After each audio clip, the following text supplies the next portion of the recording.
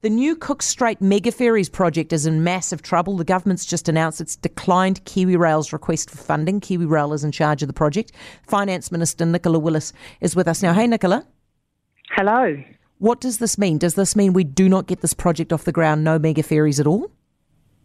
Well, this means that the project that had been in place to replace the ferries is coming to an end, and we're going to have to find a better way to replace ferry services across the strait. For the next few years, it doesn't mean anything different because these big new ships weren't destined to arrive until 2026 at the earliest. So between now and 2026, nothing changes. Beyond that, the analogy I'd give you is this. The Ferrari is not the only car in the garage. The option that had been on the table for KiwiRail was the equivalent of the was the equivalent of the Ferrari. And now we as a government are saying, look, can we have a look around? Are there some very good, safe, reliable Toyota Corollas we could be using instead? And would that mean that we then wouldn't have to spend quite so much investing hundreds of millions in new port development as well? Okay, so the port development was the expensive part, so I can understand if you want to ditch that, but are you telling me you're ditching the port development and you're ditching the mega ferries altogether?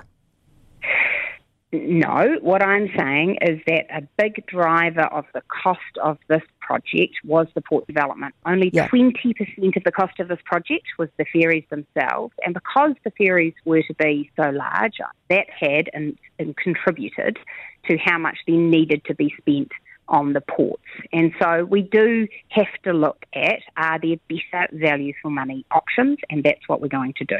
So we are going to get rid of the ferries because they make the port development expensive. So we're going to find other vessels?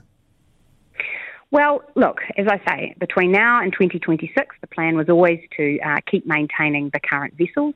Beyond that, there are a number of options, whether that is designing different sized boats, whether that's finding second-hand boats.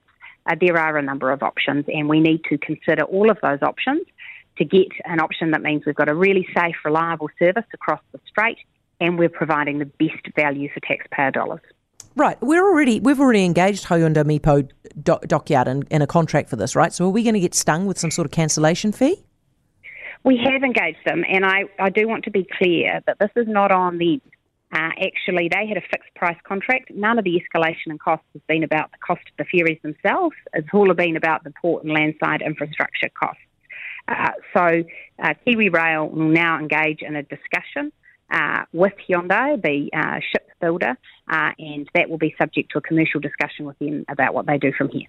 Right. I see you're being very careful about talking at all about what happens with the ferries themselves, presumably because there is a contract there.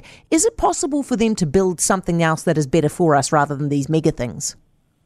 Well, look, that's a question for KiwiRail. And as I say, the very clear expectation the government has given KiwiRail is that we want them to prioritise providing reliable, safe and enduring ferry services.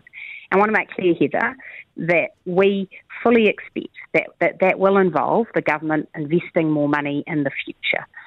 That is highly likely to occur. But when we make that investment, I want to make it confident that it's the best way to do this, because this project has quadrupled in cost. I've got no confidence it wouldn't keep blowing out.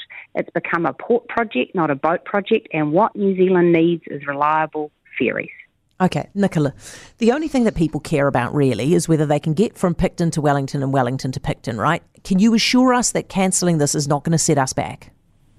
Yes, I can, and Cabinet made this decision having made the judgment that we would still have safe, reliable ferry services. All right.